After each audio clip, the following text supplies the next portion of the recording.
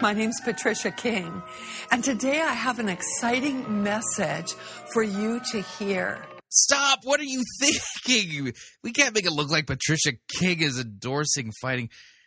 Hi, folks. Chris Roseberry here. Just want to remind you, Fighting for the Faith is listener-supported radio. That means we depend upon you, your generous gifts, and your financial contributions to continue to bring this important radio outreach to you as well as to the world. And unfortunately, we don't have the major cash resources that Patricia King does, but we have you, our listener audience, to help support us financially so that we can keep bringing this radio program to you and to the world. If you don't already support Fighting for the Faith financially, you can do so by visiting our website, fightingforthefaith.com. When you get there, you'll see two friendly yellow buttons. One says donate, the other says join our crew. When you join our crew, you're signing up to automatically contribute $6.95 every month to the ongoing work and mission of Fighting for the Faith and Pirate Christian Radio, and there are perks to being a crew member. Just keep listening to the program to find out what the latest perk is. And, of course, if you would like to make a one-time contribution, you could do so by clicking on the donate button, or you can make your gift payable to Fighting for the Faith and then send that to Post Office Box 508, Fishers, Indiana, zip code 46038. All right, on to the program. We loved making it. We hope you enjoyed listening to it. Here we go.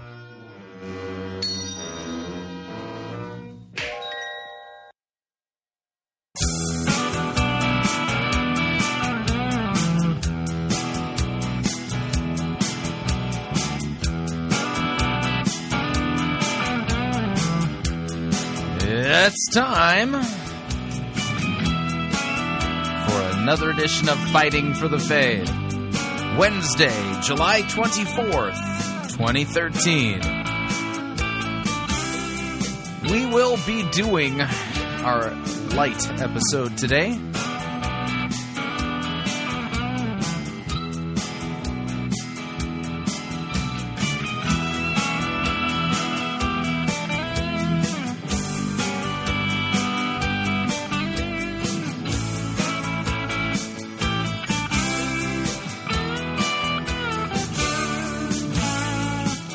Thank you for tuning in. You're listening to Fighting for the Faith. My name is Chris Roseborough. I am your servant in Jesus Christ, and this is the program that dishes up a daily dose of biblical discernment, the goal of which, help you to think biblically, help you to think critically, help you compare what people are saying in the name of God to the Word of God. There's no shortage of crazy things being said out there. We take the time to stop, slow down, open our Bibles, and read God's Word in context, apply proper hermeneutics, and, in order to properly exegete God's Word so that you're not snookered and bamboozled and hoodwinked by folks who are making merchandise of you by twisting God's Word and telling you fairy tales in the name of Jesus rather than telling you the truth about Jesus. Now, once a week, we do what I call our light episode. It's not that the topic is light. It's just that we're dealing with a singular topic, and we've been working our way through a series of lectures delivered by Pastor Jeremy Rhode at Faith Lutheran Church in Capistrano Beach, California. We are up to lecture number 5 on his lecture series on the first epistle of John, 1 John, if you would. So without any further ado, we're just going to dive right into it. Here's Pastor Jeremy Rhode and part 5 of his lecture series on the epistle of 1 John. Here we go. We left off in 1 John chapter 2, and we had just covered verses 15 through 17 at the end of last week. I want to go through those again with you briefly. First, let's open up with prayer. Dear Heavenly Father, by the light of your word, we pray that you would enlighten our path, that we might know what to believe and how to act here in this world as your Christian people, people who you have redeemed through the blood of your Son, baptized into the resurrection and death of your Son, that we might know our sins are forgiven and have hope for the future that is sure to come, for you have promised it. In Jesus' name we pray. Amen. So if you recall from earlier in chapter 2, specifically around verse 7, John has instructed his congregation on the importance of love. Beloved, I am writing to you no new commandment, but an old commandment that you had from the beginning. The old commandment is the word that you have heard. At the same time, it is a new commandment that I am writing to you, which is true in him and in you, because the darkness is passing away and the true light is already shining. Whoever says he is in the light and hates his brother is still in darkness. Whoever loves his brother abides in the light, and in him there is no cause for stumbling. But whoever hates his brother is in the darkness and walks in the darkness, and does not know where he is going, because the darkness has blinded his eyes. We see there the importance of love in John's statement. Whoever loves his brother abides in the light. Okay? One of the themes that we've seen in 1 John is that the love that God talks about, the love that God's Word speaks about, is always a specific type of love. It's not a universal love that's generic, loves everyone and nothing and all things and nothing indiscriminately. We don't see that type of love expressed biblically. And again, we're going to see that here in chapter 2, verse 15. He says, do not love the world or the things of the world. So whereas earlier he talks about loving the brothers, specifically loving the Christians, loving the Christian church, here he instructs us specifically not to love the world or the things of the world. The Jesus that many people have in their minds today is a Jesus who loves everything, right? And if you say a negative word against a false teacher or a false doctrine, or you choose to exclude yourself from a specific religious practice or a specific religious group, immediately it's hurled in your face. Jesus loves everyone. Jesus even loves the false teacher. Jesus would be there. Jesus would do that. Jesus this, Jesus that. Not the Jesus of the Scriptures. The Jesus of the Scriptures, through his apostle, here instructs, do not love the world or the things of the world. Okay?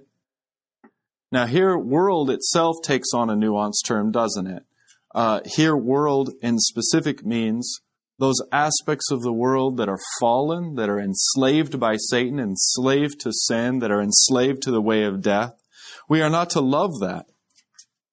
Continuing with John in verse 15, if anyone loves the world, the love of the Father is not in him. White and black, 0 or 1, right? For all that is in the world, the desires of the flesh and the desires of the eyes and pride in possessions is not from the Father, but is from the world. And the world is passing away along with its desires, but whoever does the will of God abides forever. Okay, so do you see foremost the discriminatory aspect of this love? We are to discriminate between those things that are of the Father and of the Son, those things that are truly good, and those things that are of the world, those things that are not of the Father. In fact, John says very plainly that if anyone loves the world, the love of the Father is not in him. So if we love the world and embrace all things and all people and all ideas and tolerate it all and think it's all equal, then John says the love of the Father is not in you. That's condemning to, I would say, the vast majority of people's perspectives, Christian and not Christian, here in this country.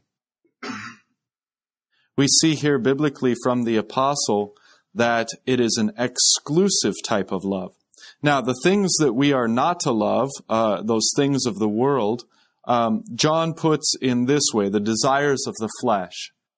Anyone want to be so bold as to list some desires of the flesh? Yeah. Gluttony, thank you. Yeah, there's, contrary to popular belief in the church today, there's more than one commandment. We haven't just retained the sixth and gotten rid of the others. Okay?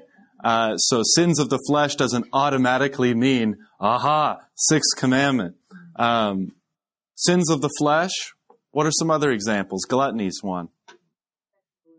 Sexual immorality, okay, there's the sixth commandment we're talking about, the one everyone's hyper-focused on this day and age. What are some other sins of the flesh? Or desires of the flesh? Laziness. Gosh, doesn't the flesh love to be lazy? Okay? idolatry in the form of either good health or financial security, these types of things, where we put something. Wonderful insight, Barry. Idolatry of the flesh that looks toward good health or financial well-being in an idolatrous way. Fantastic.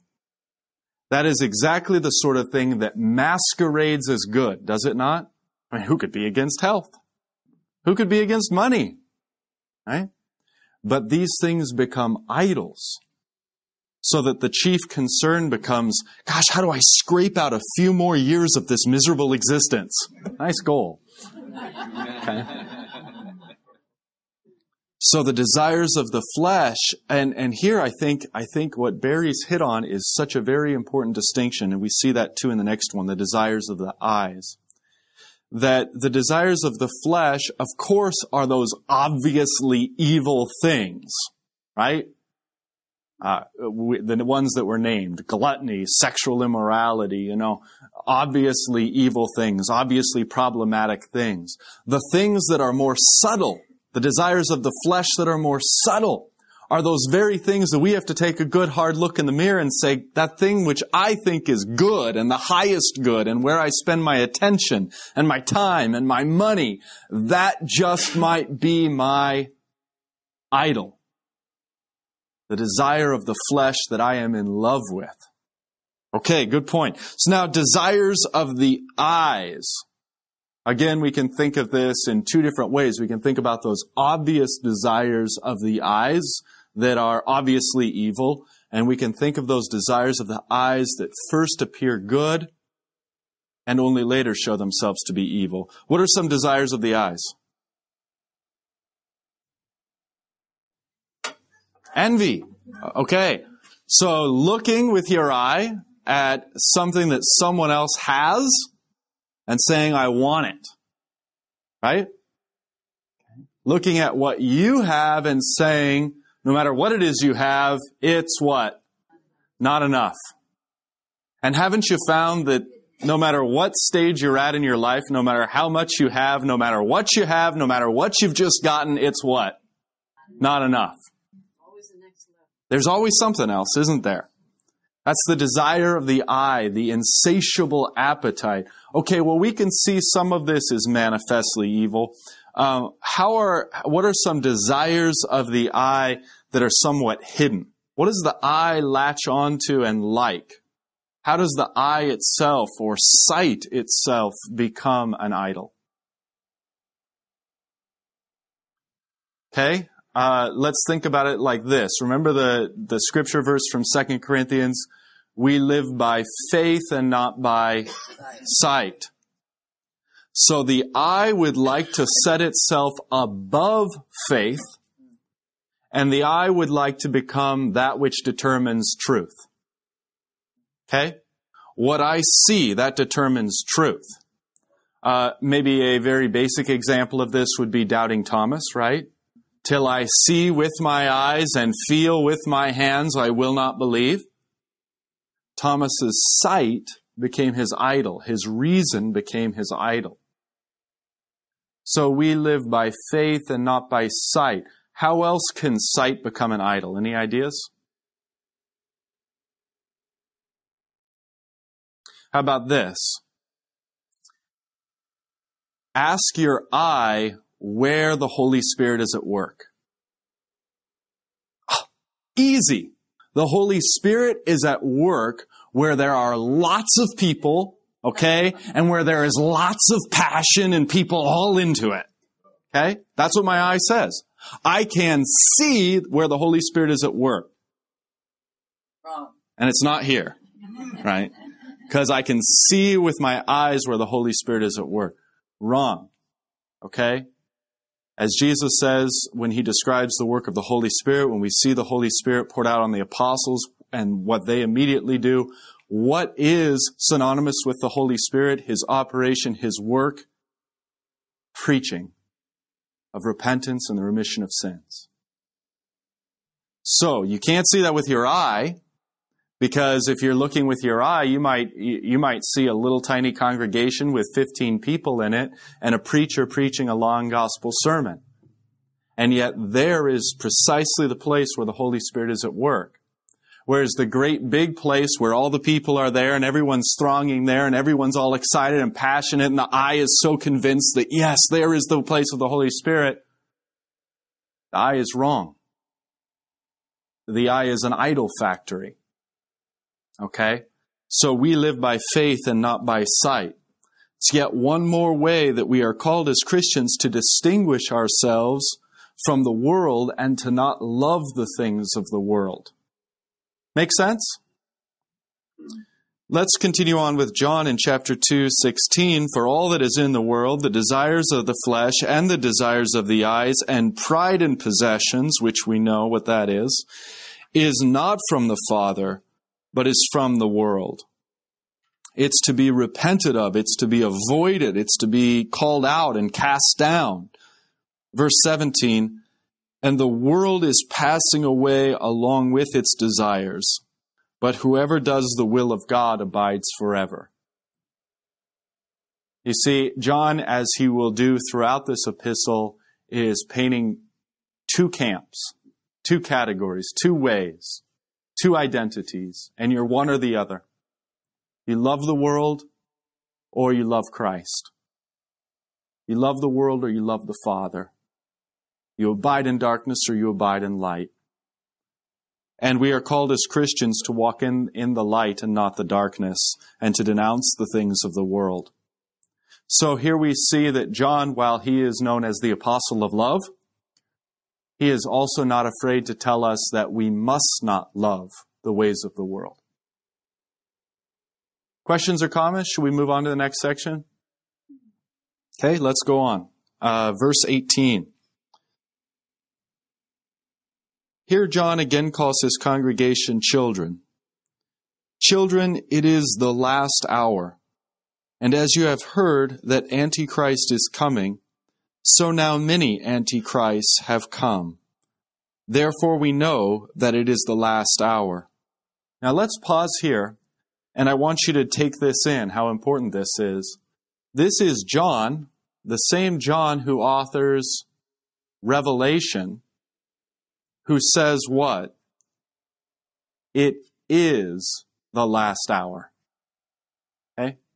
So unlike our friends who swim around us in the waters of American evangelicalism, who believe that Revelation is like a great big Ouija board, that we ought to have the book of Revelation open and the newspaper open, and we ought to be divining where we are in the book of Revelation.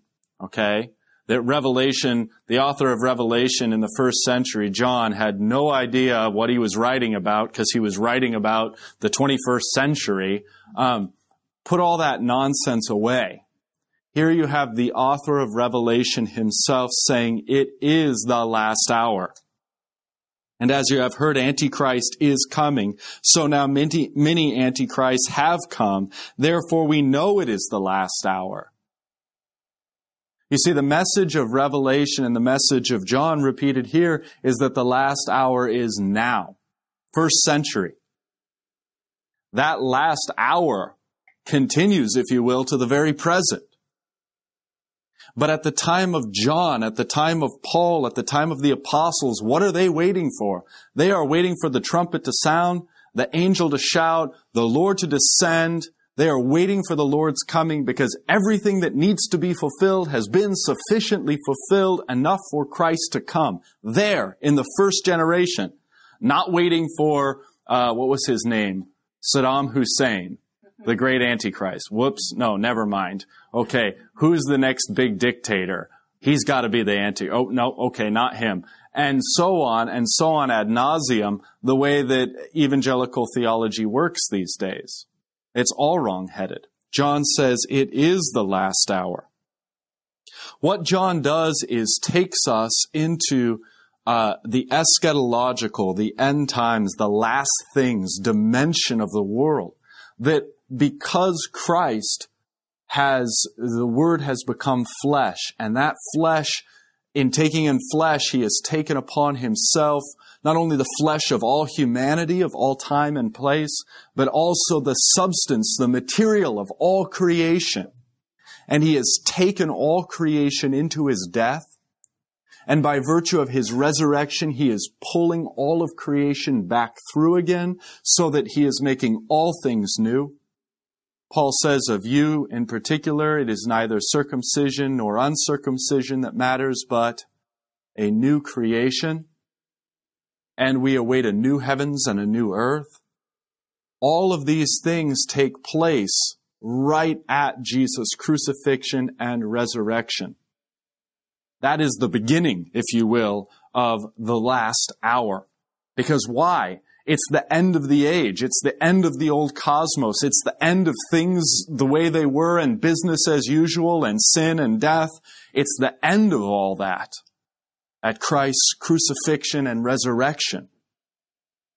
So anything then that is opposed to Christ coming in the flesh, to Jesus being the Christ, to Jesus' death or Jesus' resurrection, anything opposed to these core elements of Jesus is necessarily anti-Jesus or anti-Christ.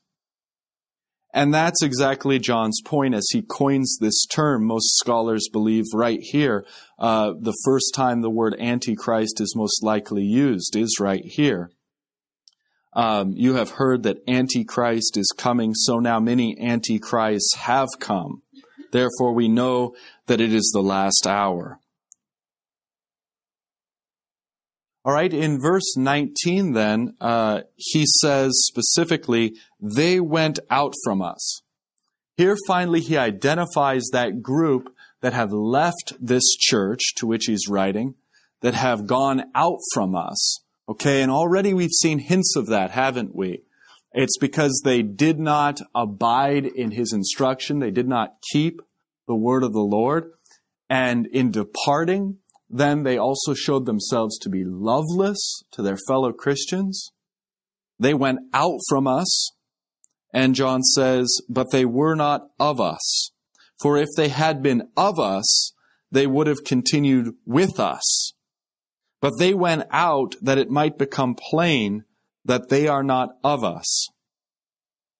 Okay, so here ends his description then of those who have gone out from the congregation over which John is pastoring.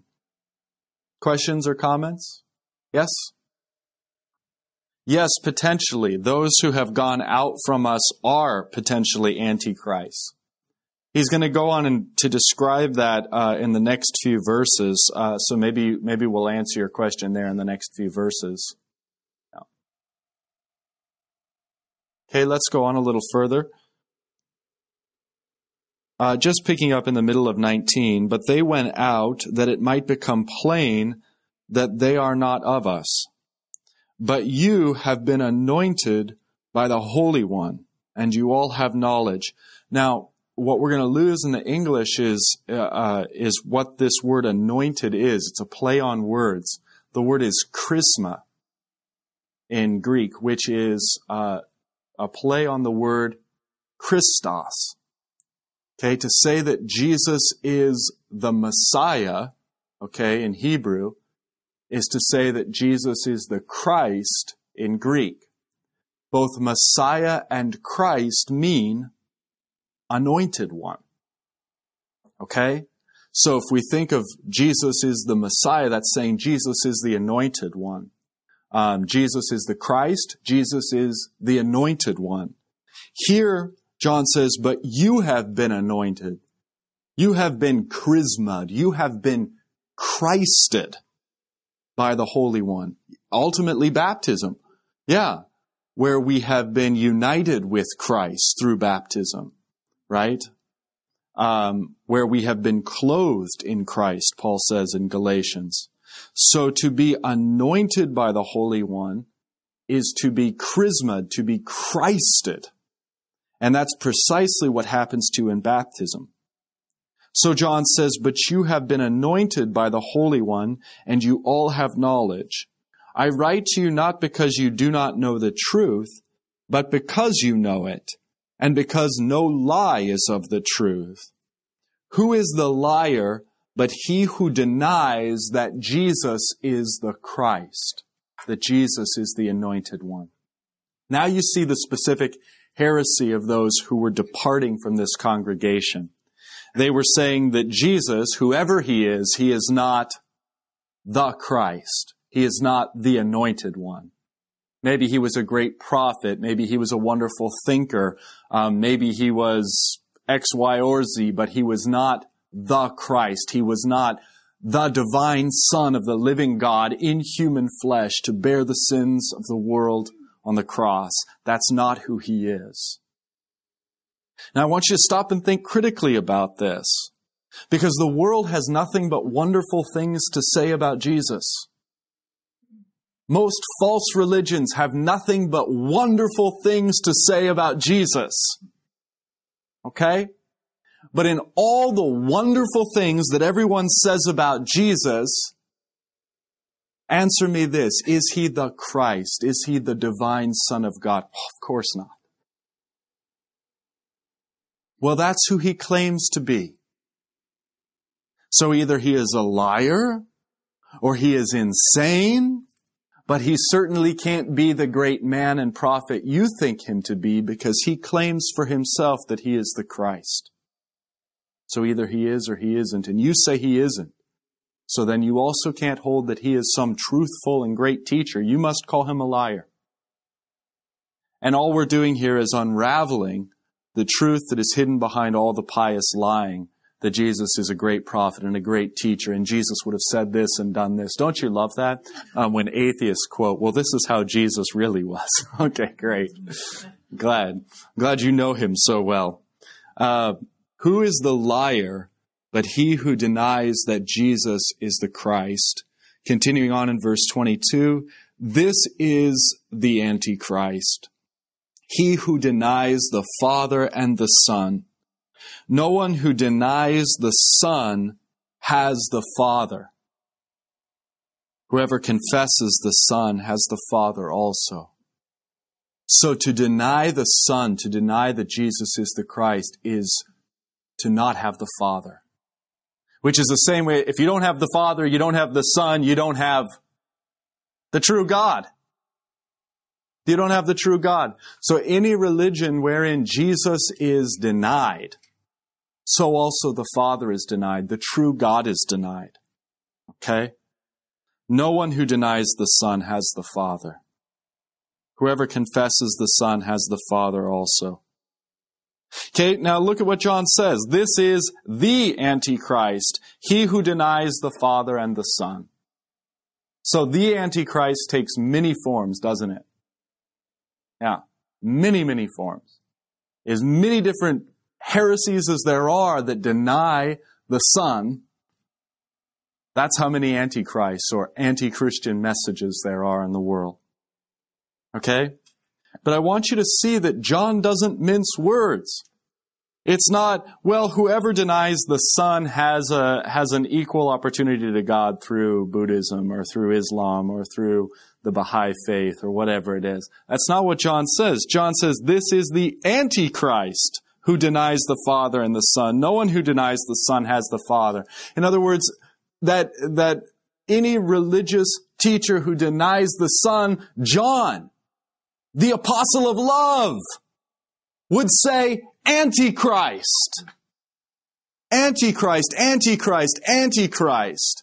That's how he would describe the false teachers who deny the Son. Not nice guy, not, well, we have some differences, not, let's all hold hands and sing Kumbaya, many paths to the same God. Not John, the apostle of love, who says Antichrist. You see, this is very unpopular. John would have been leading the charge of the unpopular pastors if he were alive today. Everyone in the world would hate John, would think he was bigoted and arrogant. Because why? John claims to know the truth. And John claims that all other ways are false. All other ways are lies. All other ways are Antichrist. John was, in this regard, exceedingly intolerant. All right? John would allow, of course, he doesn't say, so let's all follow these people who left us and do jihad on them, right? That's not John's way. Tolerate in the sense of, it's not our job to punish people or convert people by the sword or any such nonsense. But at the same time, hold hands with them and sing Kumbaya, pretend our differences aren't that great? Absolutely not. Antichrist. Now, what I want you to see, too, is that this not only applies to those outside of the quote-unquote Christian faith, this word of John also applies to those within the Christian faith. Any who within the Christian faith, as these people who went out from us undoubtedly still claim to be Christians, though they denied that Jesus was the Christ, so too, any within the Christian faith who deny that Jesus is the Christ, who deny that full meaning, John would unabashedly say, Antichrist. All right, we are going to pause the lecture right there and pay some bills. If you'd like to email me regarding anything you've heard on this episode or any other episodes of Fighting for the Faith, you can do so. My email address is talkback@fightingforthefaith.com, or you can subscribe. Hit the subscribe button over there at Facebook, facebook.com/Pirate Christian, or follow me on Twitter. My name there at Pirate Christian. Quick break. When we come back, the balance of today's lecture on the Epistle of 1 John. Stay tuned. We will be right back.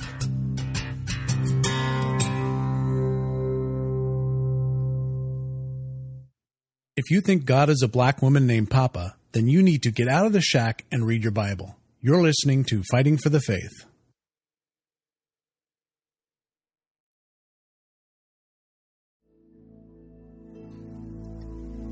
This is the air I breathe.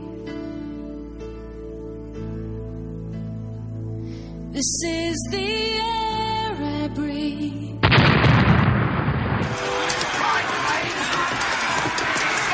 I've had enough of this sissy, pansy, cannon fodder written music you have the audacity to call worship. Men, put this entire girly praise band in the boo box. Let's wheel in the organ and get some real worship music underway.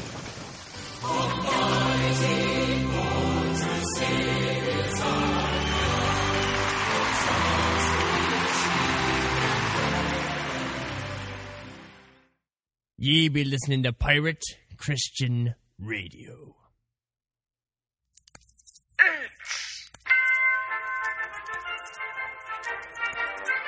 Max Holliday's Birdcage Theater presents Church Day Select.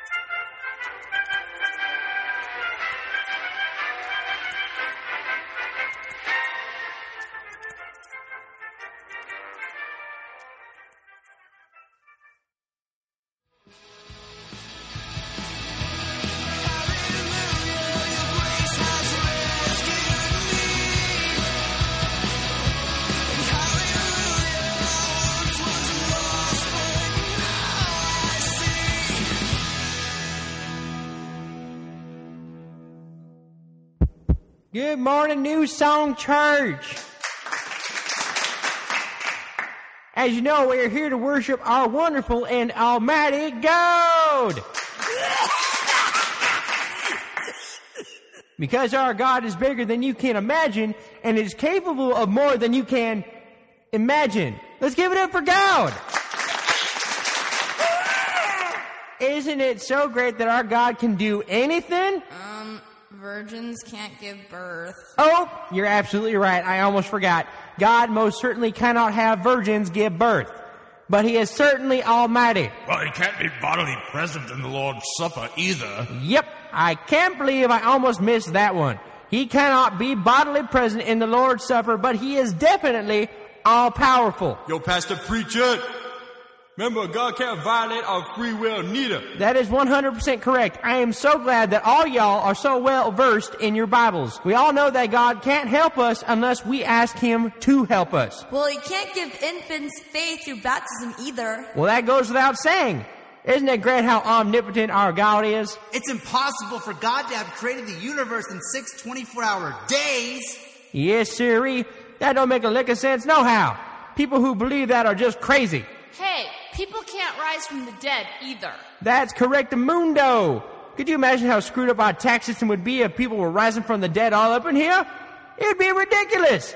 But don't forget that our God can do anything. Wait a minute. Doesn't Paul say that if Jesus didn't rise from the dead, that our faith would be in vain? Well, we all know how you can't take Scripture literally. Well, how does that work? Does that mean that the Bible can't be trusted? All right, everyone. That right there is what we call a hater. We all know what to do with those types of people. We throw them under the bus. Ushers, take him away. Hey, let me go.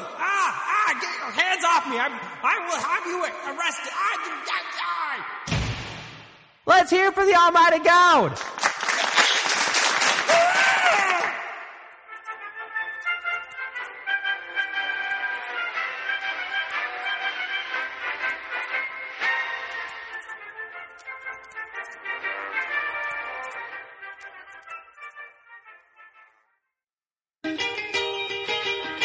If everybody had a nose across the USA, then everybody'd be served like California. You'd see them wearing their baggies, Warachi sandals too, a bushy blonde hair, serving USA. Have you purchased your airline tickets for your summer getaway yet? If not, don't pay more for your airfare, hotel room, or rental car than you need to. Longtime Pirate Christian Radio featured advertiser Cheapo Air is your one-stop shop for all of your travel needs. And we've got a special promo code for you to use at Cheapo Air to save an additional $10 off of Cheapo Air's already low prices. So visit piratechristianradio.com/cheap. Write down the promo code, then click on the web banner and book your travel today. And remember, a portion of your purchase will go to support Pirate Christian Radio. That website address, again, is piratechristianradio.com/cheap. And thank you for your support. Cowabunga. USA.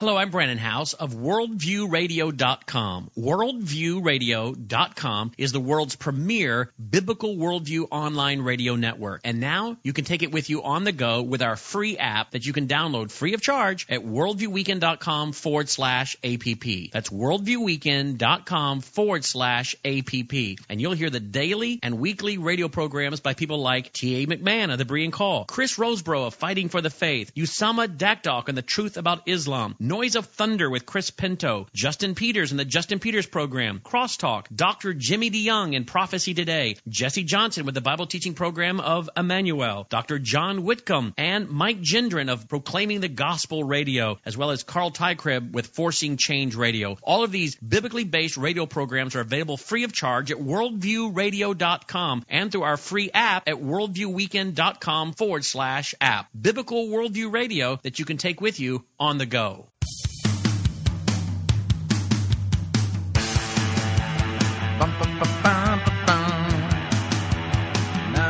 All right, we're back.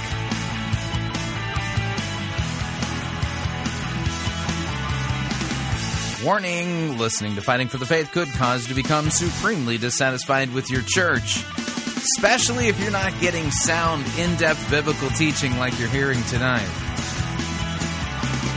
Just a reminder, Fighting for the Faith, this is listener-supported radio. That means we depend upon you and your generous gifts and financial contributions in order to continue to bring Fighting for the Faith to you into the world. And you can partner with us by visiting our website, fightingforthefaith.com. When you get there, in the middle of the homepage, you'll see our two friendly yellow buttons. One says donate, the other says join our crew. When you join our crew, you're signing up to automatically contribute $6.95 every month. That's it. To the ongoing work and mission of Fighting for the Faith and Pirate Christian Radio. It's a great way to support us. Of course, if you'd like to specify the amount that you would like to contribute, you can do so by clicking on the donate button, or you can make your gift payable to Fighting for the Faith and then send it to Post Office Box 508, Fishers, Indiana, zip code 46038.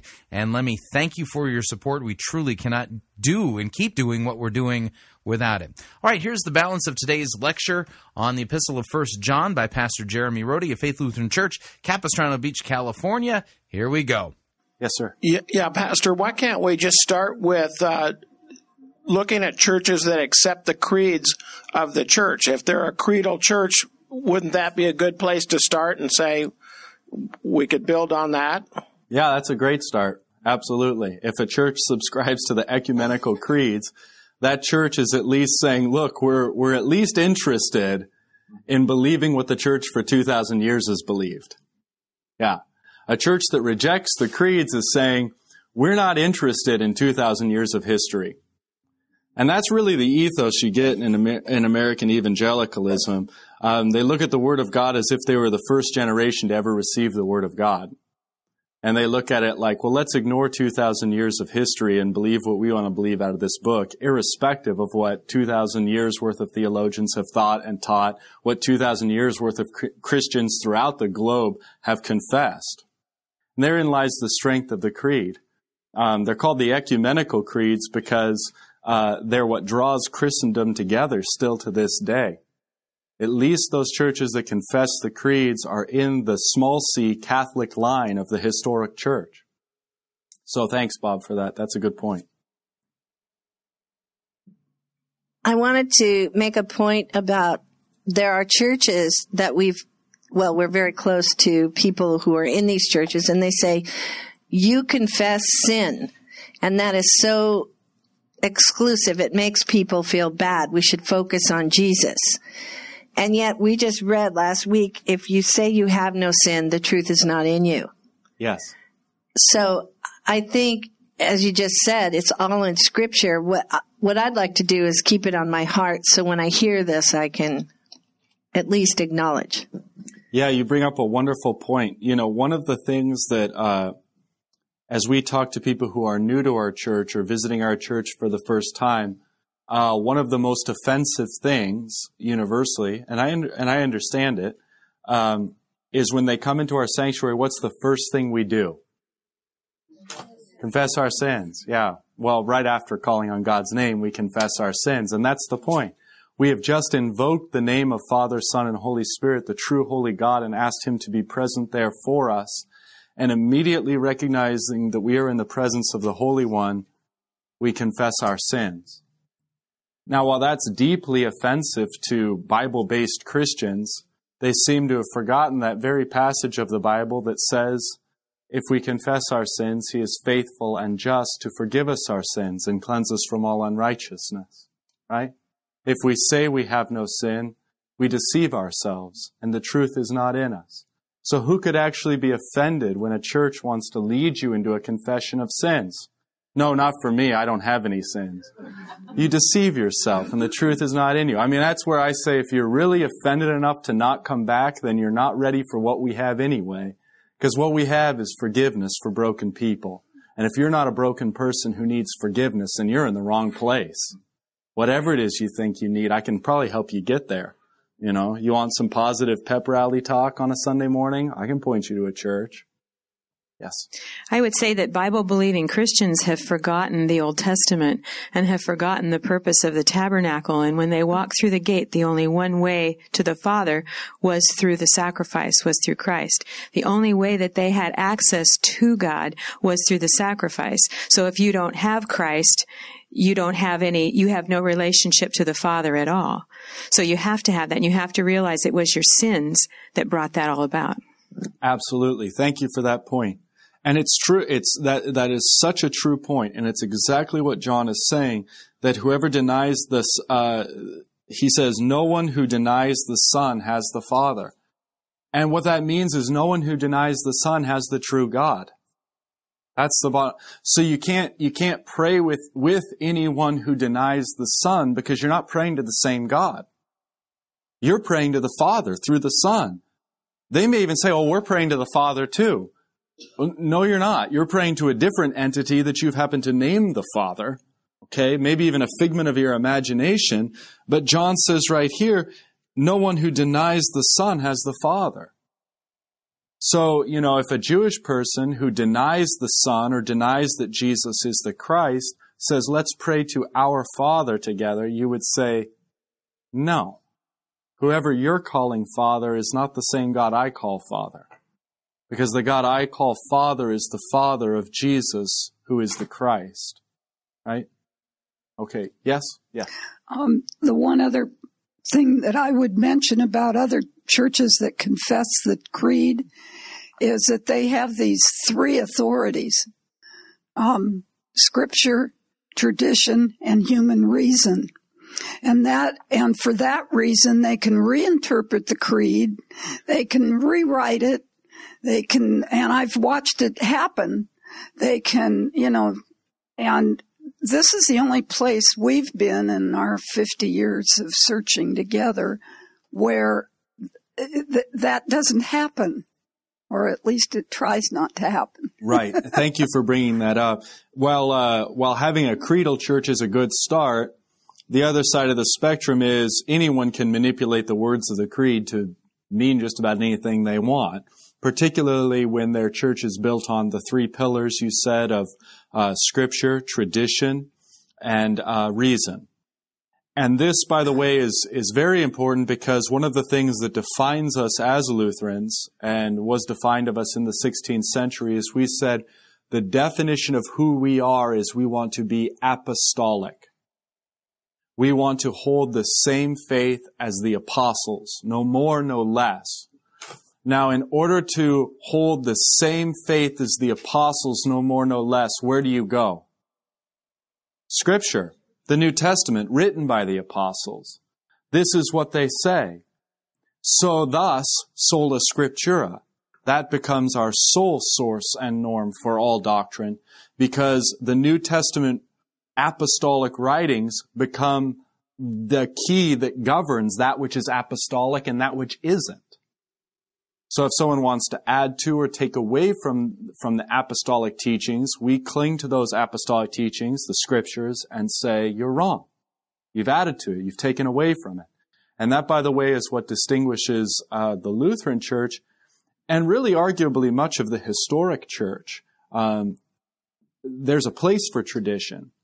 There's a place for what the church fathers have said. There's a place for what pastors say. But all of that, as important as it is, has to be always tested against the Scriptures, which are the greater authority, the only authority. Okay, yes, Dave. It just brings up to me the unique relationship between Jesus and God, and that if you preach Jesus, you get access to the heart of God. And I'm just so glad John keeps emphasizing this right here. I think for me in my past, because of the dull preaching that I was under for a lot of years, I didn't understand sin at all. And I would just think, what is this confessing all about? And if you don't have the law preached with surgical skill, which I think you and Pastor Hull do very uniquely here, you don't understand sin very well. And if you don't have that presented to you on a consistent basis, you don't understand the need to confess. And that goes hand in hand. Yes. Law and gospel and preaching. Well, exactly. As soon as you say, well, we're just going to be a gospel church.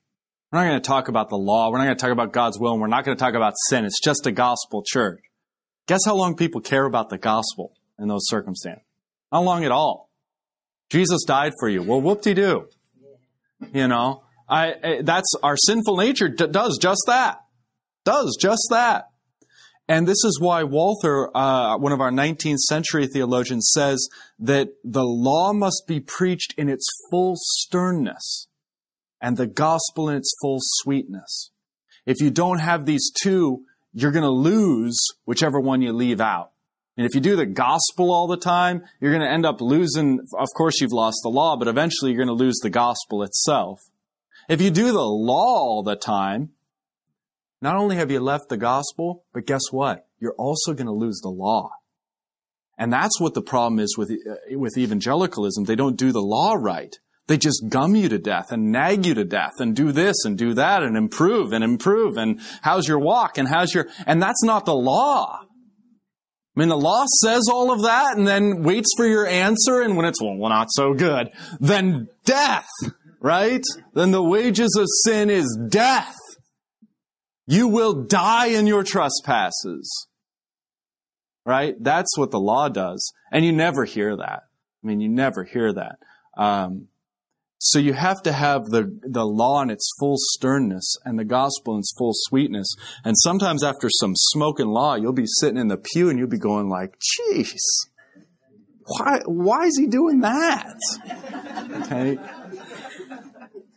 Well, hang out for another 30 seconds and you'll see why. Because the gospel's actually going to taste like something, you know? The gospel's actually going to be something you're thirsty for and you crave to hear. And that's the point of good law preaching. Just going back to the passage of the Antichrist, it almost seems like a simpler time when there wasn't any denominations to worry about. It was the Christian church, and there was only one as a whole. And just for the term the Antichrist, is that for people that had heard the gospel of Christ and then rejected it? Either they joined the church and left later, or heard it and didn't want anything to do with it. I'm just trying to understand the Antichrist term. So if someone had never heard it preached yet, then that wouldn't be them, right? Let me, maybe you can have the mic nearby and I'll do the best I can to kind of answer your questions. Then if I don't, you can tell me what I didn't answer. Let's just go straight to John's context, okay? I would disagree with the categorization that times were simpler and easier then. And why I would disagree with that is because virtually every single book of the New Testament that we have is written because there is some great crisis and heresy going on in the church. To the point where if there weren't already factions and denominations, there most certainly will be in the next generation of the church. And that is exactly what happens. Sometimes we have in our minds that denominations began in the 16th century. That's wrong. Denominations were around from the very beginning. They go all the way up through the 16th century. It's more simple, I think, in this way, that John's the pastor of this church, and John's the apostle, and John's the guy who was at the foot of the cross when Jesus died and laid on Jesus' breast the night when he was betrayed. And when John speaks, you know, it's just razor sharp clear which side you want to be on. You know, yeah. So in that sense, I would agree with you. Now, in terms of the Antichrist, what John is speaking to specifically are those who were Christian, but who have, as he says in verse 19, they went out from us, departed from the Orthodox Christian faith. And how so? Well, in specific, they are now denying that Jesus is the Christ. Okay? So he's labeling that teaching and them as antichrists.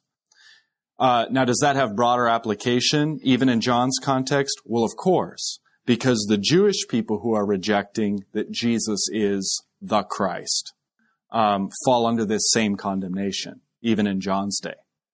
So there you would see it within Christendom, if you will, and outside of Christendom. The title fits. Okay. Does that help? Thank you. Okay. Yes, thank you.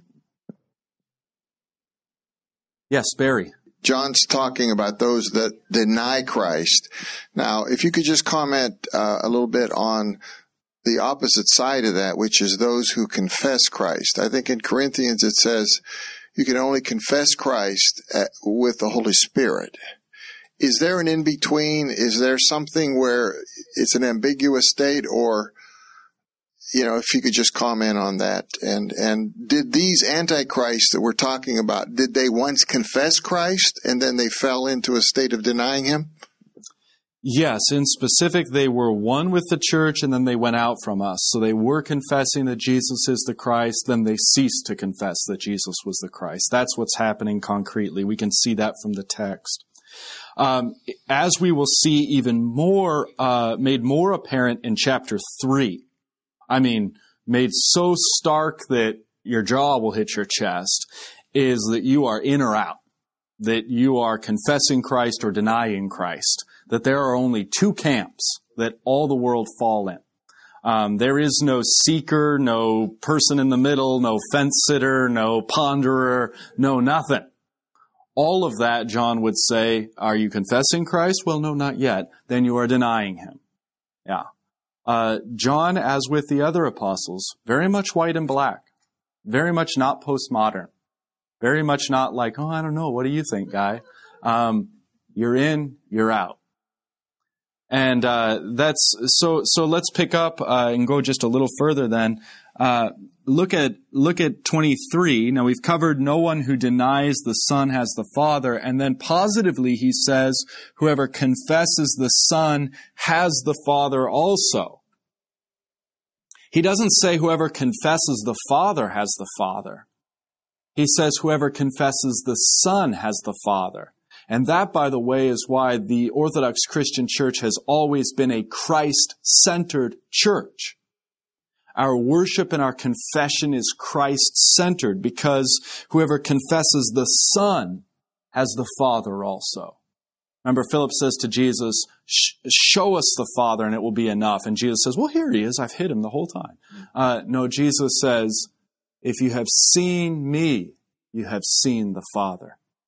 So Jesus himself, when we want to see the Father, says, look at me. Then you'll know the Father. And John repeats that theology here. Verse 24, let what you heard from the beginning abide in you. If what you heard from the beginning abides in you, then you too will abide in the Son and the Father. And this is the promise that he has made to us, eternal life. So John is bringing his congregation back home that, look, this matters. And it matters because the promise that you have been given from the Father through the Son to you is the promise of eternal life. So don't be deceived. Don't go off with these folks. You're going to lose eternal life if you do. Take a look at verse 26. I write these things to you about those who are trying to deceive you. And that's just these who went out from us, these false believers. They're now trying to deceive the rest of the flock. I write these things to you about those who are trying to deceive you. But the anointing, again, the charisma that you received from him abides in you, and you have no need that anyone should teach you. Now, what John is not saying is, so ignore everything I've written to you and everything I'm going to write to you, since you have no need for anyone to teach you. John's point is, you have no need that anyone, namely those who want to deceive you, should teach you. Okay? He's saying, you don't need these people to teach you the new secret knowledge about how Jesus really isn't the Christ. Okay? You don't need them to teach you that. Why? Because you have been anointed, you have been charismaed, you have been Christed in baptism, and through this you have been given everything you need. And that's why he says simply that if what you heard from the beginning abides in you, then you will abide in the Son and the Father. Abide in your baptismal faith is shorthand for what John's saying. Yes. Yes, Neil. Oh, yes. How do you relate what we've been talking about, the Antichrist, as John discusses it here?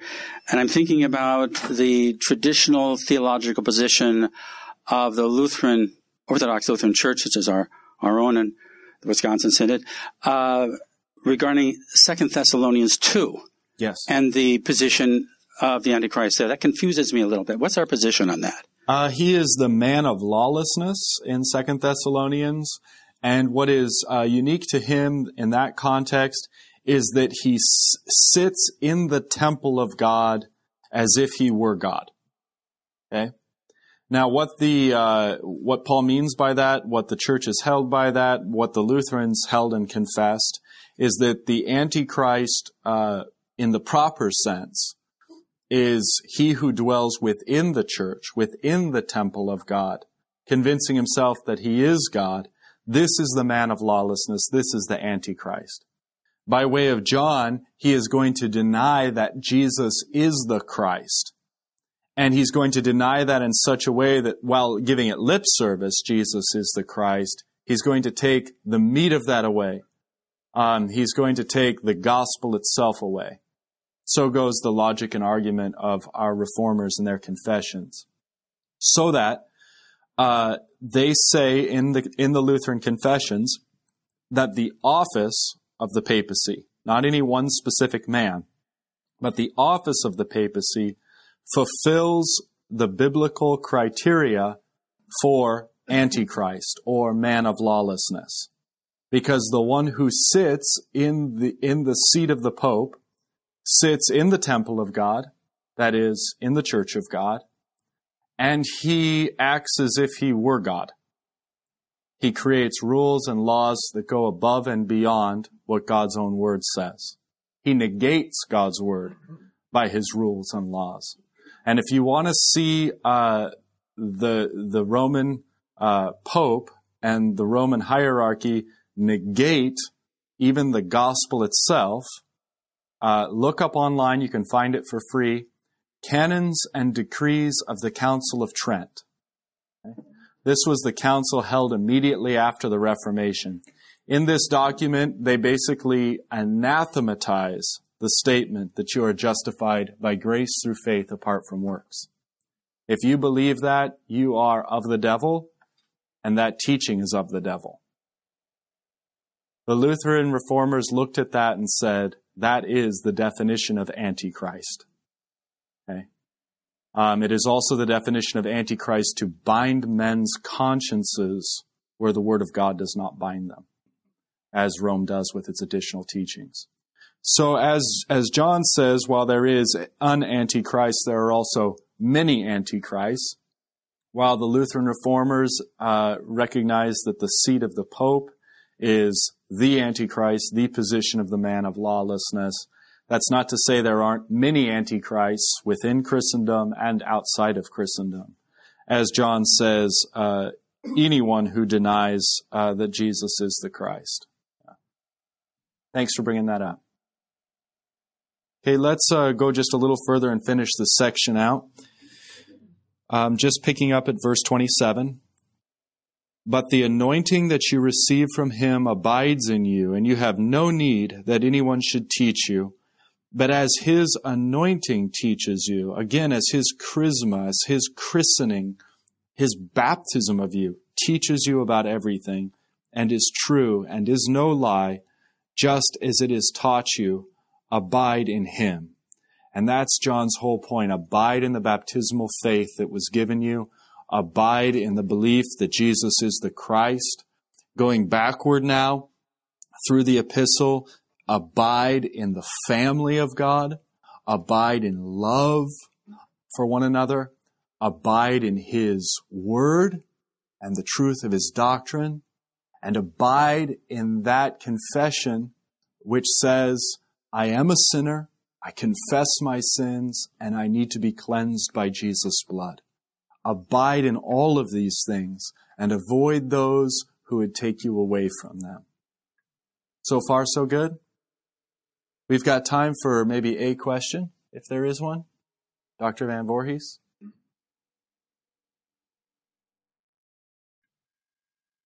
With the talk about abiding and Antichrist and coming in and out, how do we deal with people who stop abiding? Can they abide again?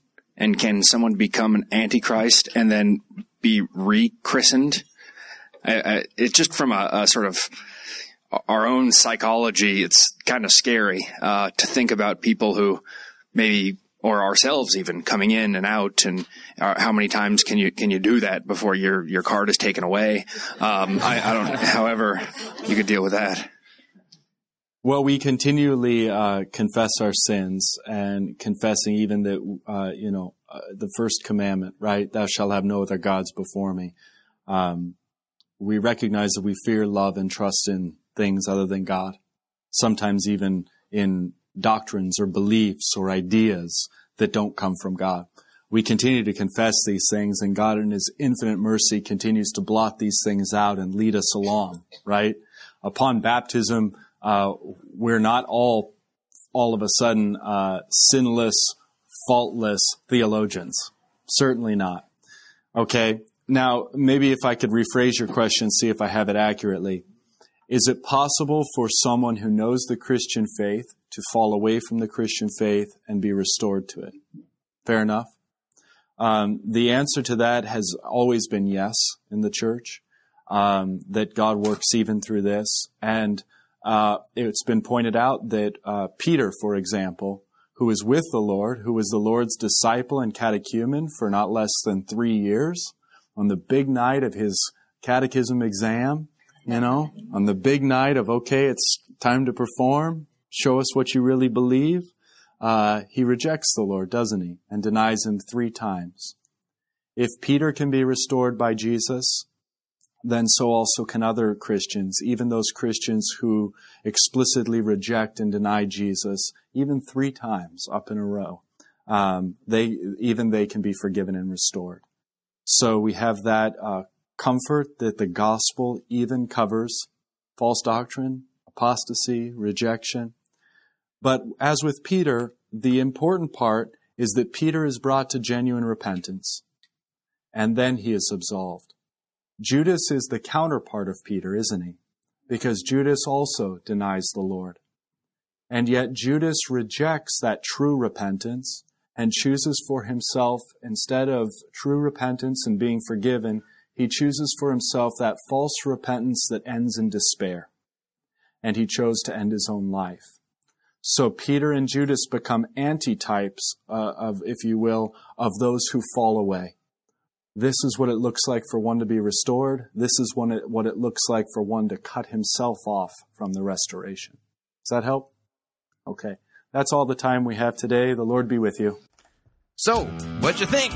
Love to get your feedback. If you'd like to email me regarding anything you've heard on this edition or any previous editions of Fighting for the Faith, you can do so. My email address is talkback@fightingforthefaith.com, or you can subscribe on Facebook, facebook.com/Pirate Christian, or you can follow me on Twitter. My name there, @Pirate Christian.